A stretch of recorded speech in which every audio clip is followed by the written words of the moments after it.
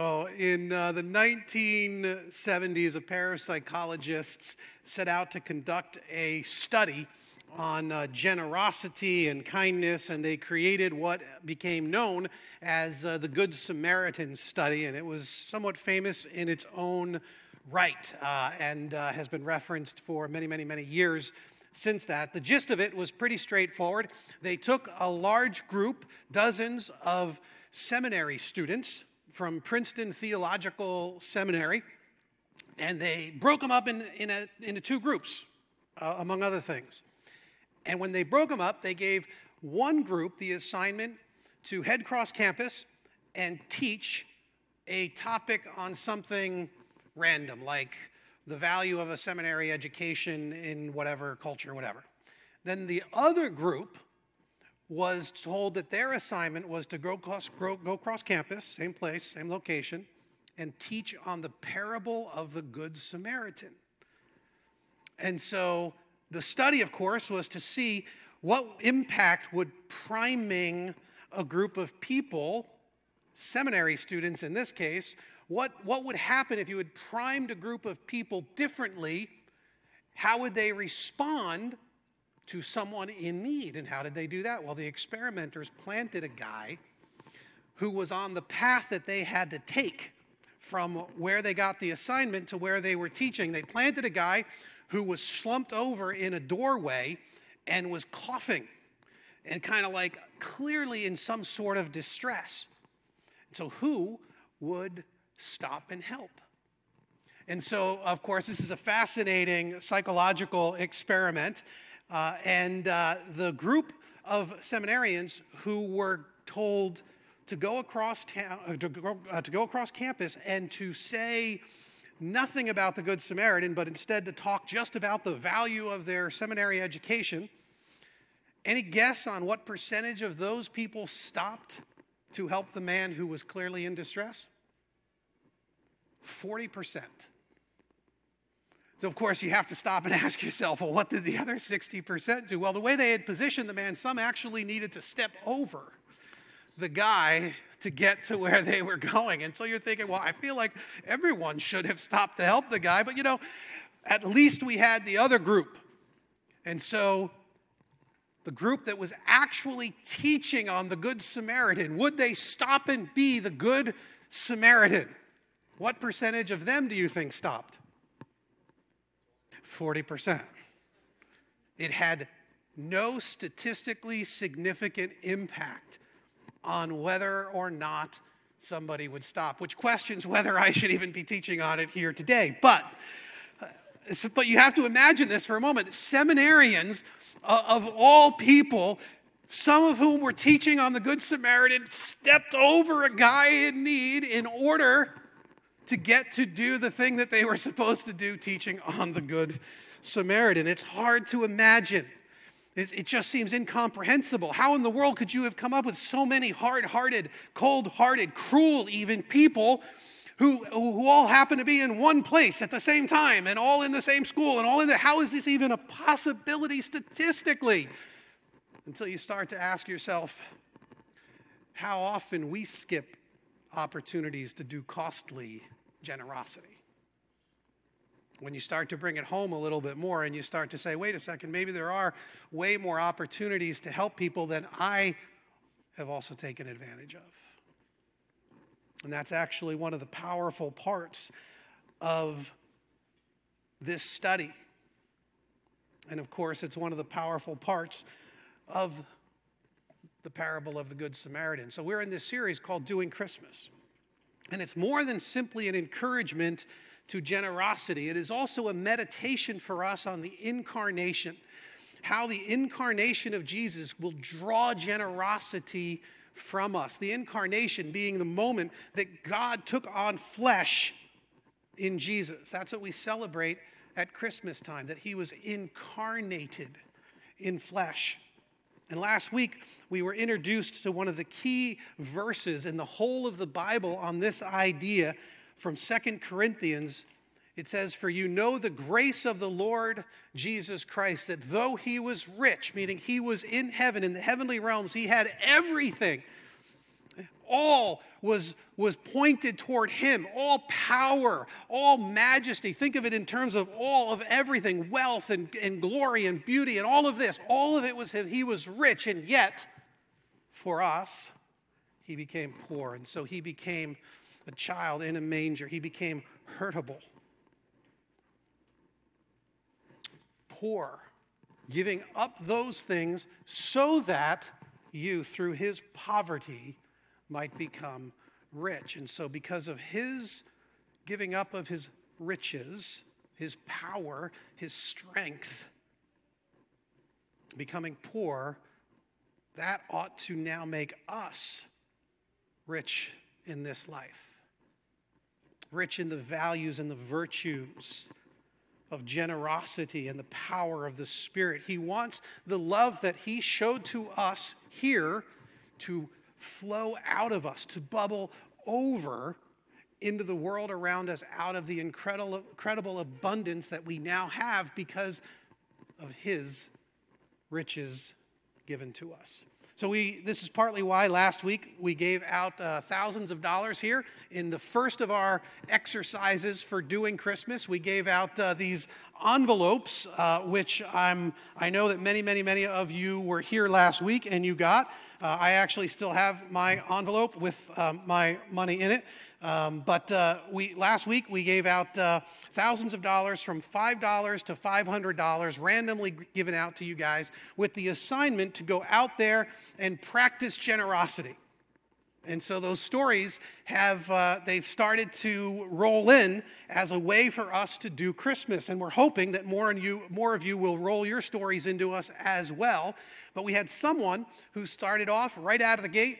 They went out and they were like, you know what, this person, they're workers, they're in a restaurant, and they were like, it looks like they could use a generous tip. And so they added that on top of their tip. We had another story that came in. A guy said, I wanted to help people who were hungry. And so I took what I got in the envelope and I added my own money to it.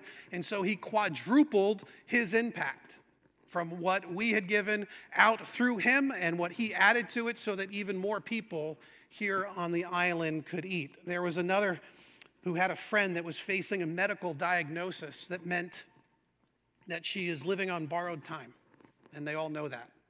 And so she was able to use this money as a way of encouraging her in the midst of that uncertainty, and to let her know that God is still looking out for her. We had another family that they know of, some under-resourced kids who have experienced heartbreaking losses over the last few years. And so they pooled their money and they gave it to a fund that is helping provide Christmas for this family.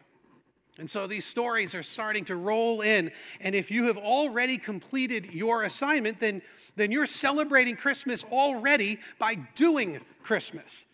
By taking of the abundance that we have and spreading it out into the world in a representation of the abundance and the generosity that Christ has shown to us. I also learned something this week. I learned that it is actually really difficult for me to find a way to do something meaningful because I still have my envelope.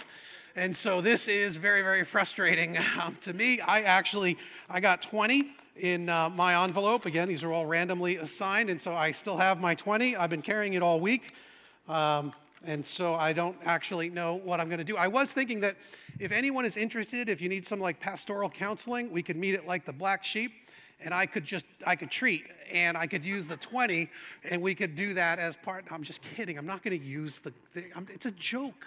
I'm not actually going to go to I am going to go to the Black Sheep, but I'm not going to pay for it. Anyway, it's a joke. Can you scratch that from the video? Or is that already out there? All right, anyway.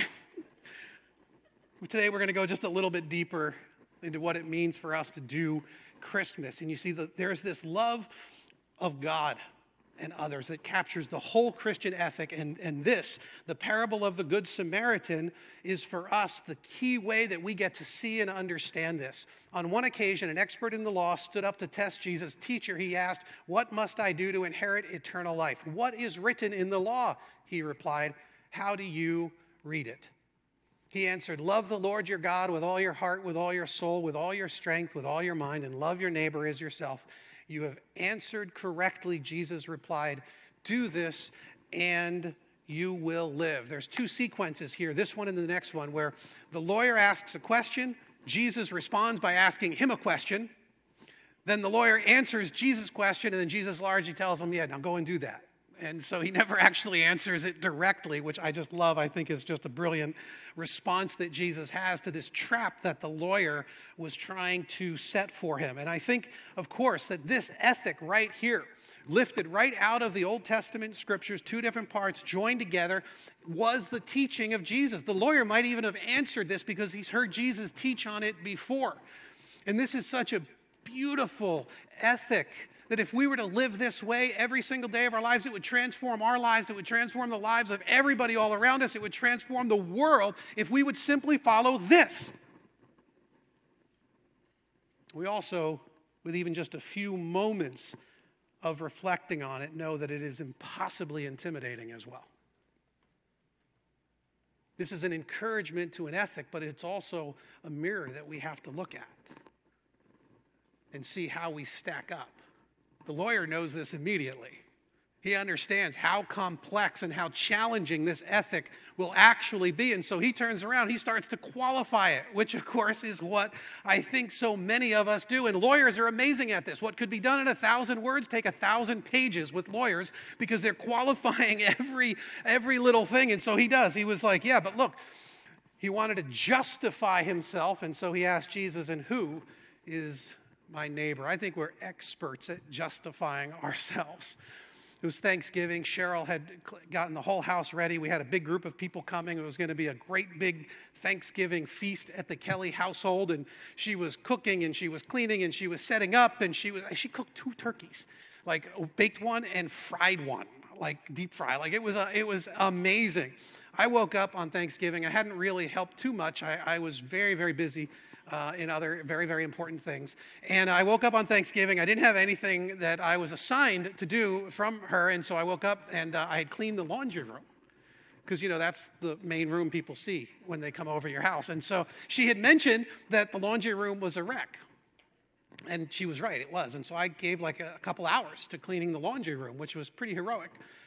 In many ways. Of course, everything in the laundry room, it was my dumping ground for all of my hunting gear, and so it was actually all my mess. You had to like kick stuff out of the way just to get through the laundry room. But I cleaned it up, and you know, she actually, in the middle of all of her prep and cleaning and cooking and setting up and getting ready for the guests, she actually didn't mention it. She didn't say like, hey, what a great job you did. So like a day or two later, I was like, hey, so did you notice the laundry room was clean? She graciously was like, oh, yes, I did. That was so nice. You did such a good job. I'm like, yes. Thank you for all that we did. I also stood by with the fire extinguisher when she put the turkey in the oil. And so that was it. So here I am trying to justify my existence, trying to qualify myself, trying to make myself look a little bit better. And I think we're so good at this. And the lawyer understands that's exactly what he's about to try to do. He's saying, who is my neighbor? If you can help me figure that out, then I'll be able to judge myself accurately based on your criteria. He's probably thinking of 2 different passages as kind of the 2 choices that he might be given. One is found in the actual verse. It's in Leviticus 19, but where it comes from, it says, do not seek revenge or bear a grudge against anyone among your people, but love your neighbor as yourself. And so obviously the legal expert would know this. He's a legal expert in the law. And so he's thinking, yes, I can do that. I can actually love my neighbor as myself as long as we justify it, qualify it with this. Anyone among your people. So yeah. If you're talking about really good Jews like me and like the priests and like the scribes, then absolutely, I totally love my neighbor because they're like my people. And as long as they're my people, then yeah, those are my neighbors. Of course I'm doing that. I mean, everyone does that, right? I mean, these are my peeps, of course. But he could be thinking about another verse, which is just a little bit further down in Leviticus. Leviticus in same chapter, verse 33, he says, when a foreigner resides among you in your land, do not mistreat them. The foreigner residing among you must be treated as your native born. Love them as yourself. For you were foreigners in Egypt. I am the Lord your God. Oh, so the lawyer here is thinking, all right, which one is Jesus going to camp on? Is he going to say all of the really good Jews, those are my neighbors? Or is he going to go even further and say, no, your neighbor is actually all of the people who are living in your midst, the good people, the good foreigners who you are playing hosts to as the host nation? It would have never occurred to the lawyer that it could go any further than this. He wouldn't have a concept of what it might mean to love an enemy or to be in an occupied state. This was written when Israel wasn't an occupied nation, when Rome didn't have its soldiers and they weren't being abused, they weren't being taken advantage of. This was written at a time before even the Samaritans had blighted the land with their existence. So the lawyer's most likely thinking, which one is Jesus going to camp out on? And of course, Jesus picks neither. And he goes further than both. He blows their expectation out of the water, and he does it with this brilliant story. But he wanted to justify himself, and so he asked Jesus, who is my neighbor? In reply, Jesus said, a man was going down from Jerusalem to Jericho, and when he was attacked by robbers, they stripped him of his clothes, they beat him and went away, leaving him half dead. A priest happened to be going down the same road, and when he saw the man, he passed by on the other side. So too, a Levite, when he came to the place and saw him, passed by on the other side. But a Samaritan, as he traveled, came where the man was, and when he saw him, he took pity on him. He went to him and bandaged his wounds, pouring on oil and wine, and then he put the man on his own donkey. He brought him to an inn, and he took care of him. The next day, he took out 2 denarii and gave them to the innkeeper. Look after him, he said, and when I return, I will reimburse you for any extra expense you may have. Which of these 3 do you think was a neighbor to the man who fell into the hands of robbers? The expert in the law replied, the one who had mercy on him. Jesus told him, go and do likewise. This most obvious application is that the story of the Good Samaritan is a celebration, and it's a recognition of the costly generosity that is found in the heart and in the actions of an unlikely hero, the Good Samaritan. Even that doesn't make any sense to a Jew from 2,000 years ago. There are no good Samaritans. This whole idea wouldn't even, this was an unexpected hero. This was most likely a Jewish man who had been beaten on the road from Jerusalem to Jericho.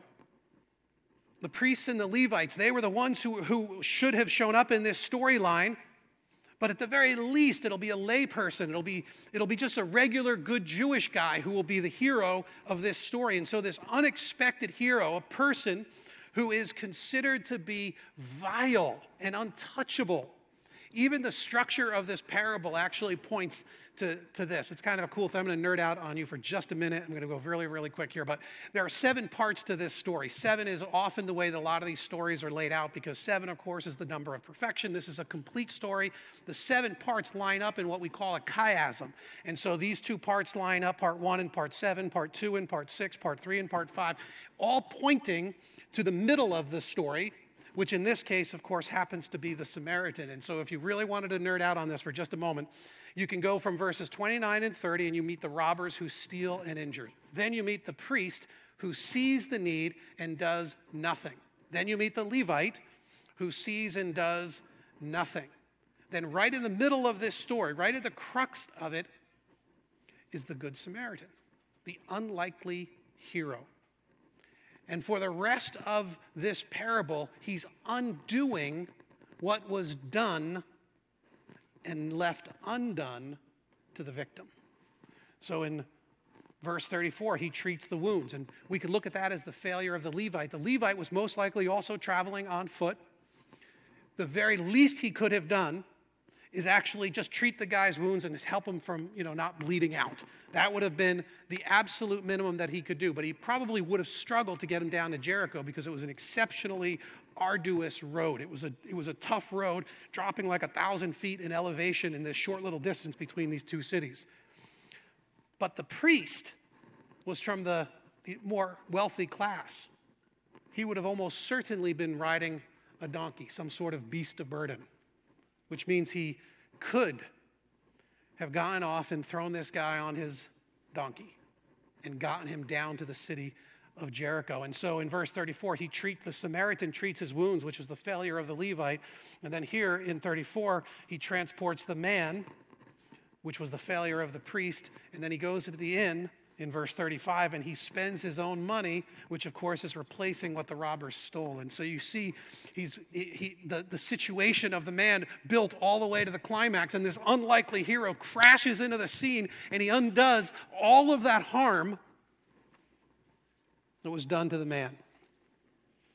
And this was offensive in his day.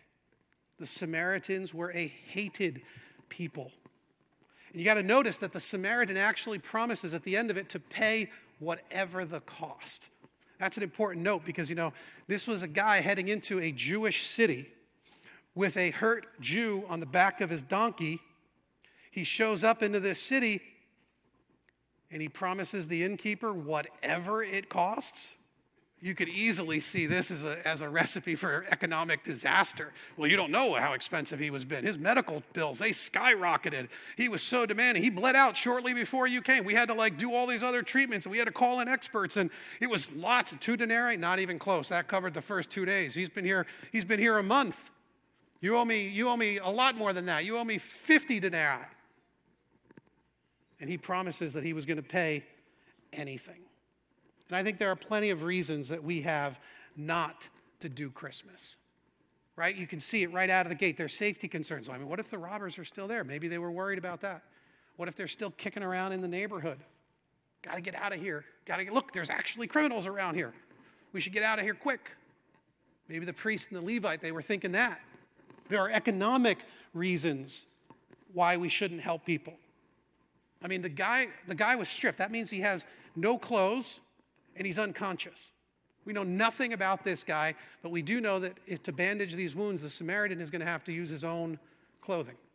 He's going to have to rip garments. He's going to have to find fabric that he was traveling with.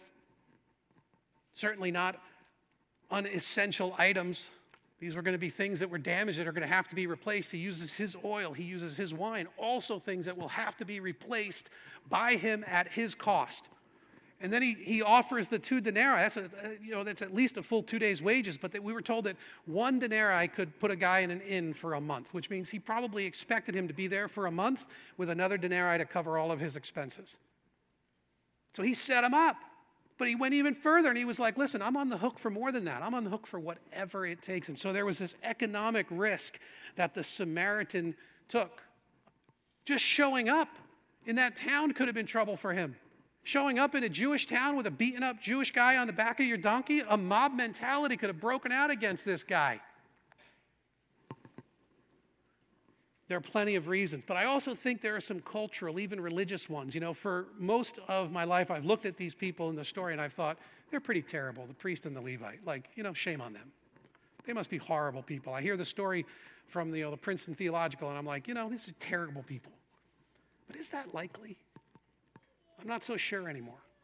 See, I think there are lots of reasons that we have that we don't help people. And if we just think of them as terrible people, then we won't see ourselves in this story. And I think that's a risk. So in the Old Testament, we're told in Numbers 19 that anyone out in the open who touches someone who has been killed with a sword or someone who has died of a natural death or anyone who touches a human bone or grave will be unclean for 7 days. That's a reason enough for the priest not to touch the guy.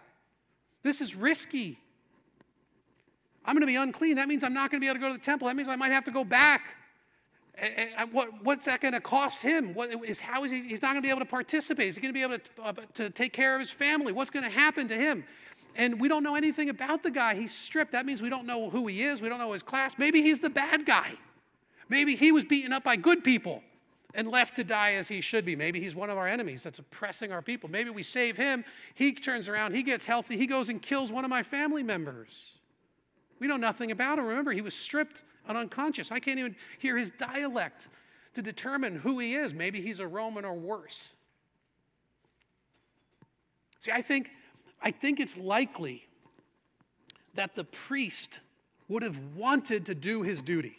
He just didn't know what his responsibility was. The Levite was most likely following the example of the priest. Maybe he knew the priest had already made a judgment that this guy, he was further down on the road. He knew he wasn't going to, who knows? But he was listening to some other sort of authority. There was some other reason that they weren't helping. I mean, consider our time. I mean, that's a hard one, right?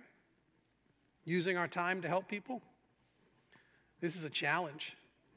The study itself, by the way, the Good Samaritan study actually addressed this. It was fascinating because they didn't just look to see who would be primed by one story of the Good Samaritan or not.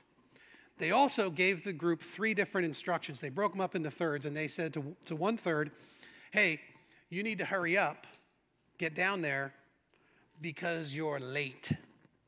And then the next group, they said, hey, you should head down there to the teaching assignment because, it'll be starting soon, but, you have time, but you should be heading down there now. He created a little bit of hurry sense for them. And the third group, they said, don't worry about it. You got plenty of time. Just head down there, and you'll be there in plenty of time to do your teaching assignment. So they created an artificial sense of hurry for the seminarians. You think that had a statistically significant impact? It did. A shocking one, actually, because 63% of those who were not in a hurry stopped to help. More, of course, than the average. 45% of those who were in a medium hurry stopped to help. But those who had been told they were already late, only 10% stopped. The writers of the study, the researchers, they said, this is a huge challenge for us. Those who had a sense of hurry said they can't do the things that they ought to do, that they want to do, that they know they have a responsibility to do because there's just no resource available, no time, no money. And if you live in a sense of a lack of resource, if you're living by the standards and the rules of this world rather than through the poverty and riches of Christ given to you, then you will have that same sense of poverty of time and money. And you'll be less inclined to be able to live out the ethic that Jesus is calling us to. And here we see this idea of competing responsibilities. The writers of the study, they put it like this: conflict rather than callousness can explain the seminarians' failure to stop and help. Conflict with other responsibilities. The competing values. They were told that they have to go there and do this thing and that people were depending on them. Isn't it likely that that's the reason that the priests and the Levites also didn't stop in the story? Not that they didn't want to do something good, not that they were so callous and hard-hearted, but that they said, I've just got so many responsibilities. I have so many other things I'm supposed to do. I have so many other ways that I'm supposed to, that people are depending on me, that I'm supposed to show generosity to a whole host of other people. And Jesus turns all of this upside down, and he says, you're living by standards that I have not set for you. And so Jesus, he turns this whole thing around for them. And the question the lawyer asked was, who is my neighbor? And what ends up happening is Jesus turns the question on the lawyer. Right? He never answers the question, who is my neighbor? He actually asks the lawyer a different question. He says, which of these 3 do you think was a neighbor to the man? So he's not saying, let me answer your question about who's your neighbor. He's asking the question of the lawyer, who are you a neighbor to? Who is it that you ought to live with a costly generosity toward? How is it that you will live as the Good Samaritan rather than those who have competing values and priorities, rather than loving God and loving people with all of your heart, mind, soul, and strength? And you see, this is where the incarnation of Jesus matters so much to us, because it is Jesus himself who is that unexpected hero. The famous Christmas verse, therefore the Lord himself will give you a sign, the virgin will conceive and give birth to a son, and you will call him Emmanuel, God with us. That's what Emmanuel means, God with us. And that's the incarnation. It's God with us, leaving the throne room of heaven, the riches of heaven, the glory and the power and the praise and the whole presence that you can imagine with the best of your imaginations of what heaven is, and coming here to earth, God with us. And then in John, we find out that this is how that application comes to us. He says, this is how we know what love is. Jesus Christ laid down his life for us. So he comes to us, God with us, and lays down his life for us. And because of that sacrifice, we ought to lay down our lives for our brothers and sisters. He actually goes even further to say, if anyone has material possessions and sees a brother or sister in need and has no pity on them, how can the love of God be in that person? The logic here is about the incarnation. Look what God did for you. Look how he drew near. Look how he came, and look how he took risks, and look at the costly generosity and all of that. How is it that if you've experienced that love of God, that you won't just naturally overflow, that you will have pity, you will have compassion, you will experience a heart that goes after costly generosity? Dear children, let us not love with words or speech, but with actions and in truth. Let it be something that we will actually do. We get into the story here of the Good Samaritan, and it is only a few moments of reflection that we start to realize that we are, in fact, the guy beaten on the side of the road. We're the guy who has been stripped, who is bleeding out. Right? We want to first identify ourselves with the Good Samaritan, not the priest, not the Levi, but we're the guy beaten on the side of the road. And God, he steps out of glory and he comes down to this earth and he says, listen, I'm going to draw near. I'm not going to step aside to the other side of the road. I am going to draw near to you, God, with you. I'm going to get off of my donkey. I'm going to put you on my donkey. And I'm going to ride you down this perilous road. I am going to take the sacrifices. I am going to do the heavy lifting. I am going to do the hard work, and I am going to get you safely to a place that you will be cared for. In fact, I'm going to pay everything that you need. In fact, I'm going to pay. He puts himself on the hook. What kind of a person would put himself on the hook financially to not even to qualify, to not say, hey, listen, if I get back, I'll give you 5 more denarii for the guy. No, Jesus, he puts himself on the hook for the whole cost. He will pay the fullness, not a few days' wages, not a month, not a year. He lays down his life for you. He's the picture of the Good Samaritan. He's the unexpected hero. And if we want to live in that way, then we tap into what he has promised to us, that he is giving to us this beauty, this value. He's pouring into us his great abundance, and he's transforming our hearts, and he's transforming our minds, and he's saying, listen, you can love the Lord your God with all your heart, mind, soul, and strength. You can love your neighbor as yourself because you have been forgiven by this powerful and beautiful God, because I have paid your debt already. And now you get to live in the experience and in the beauty of the presence of God, God with you, not stepping aside, but bringing you fully and completely with promise to the land of hope and of healing. Who is my neighbor becomes, to whom must I become a neighbor? Jesus changes the whole of the thing, and he says, from here on out, you'll be able to be this Good Samaritan because you know what it is like to be saved by the Good Samaritan and the unexpected hero in the story, and you now get to live in that and be the unexpected hero as well, representing me in this world in increasingly beautiful and powerful ways, knowing that you have the favor of God, the forgiveness of Christ secured at the cross. We also have for you guys your next assignment. We told you that every week so if you haven't done the first one, you're behind like me. You have 2 this week. So you got to catch up and share your story with us. But in order to introduce this one, I want to bring out Nicole to share just a moment with us about some of the things that have been going on here at Beacon. Everyone say hello to Nicole and give her a warm welcome. Hi.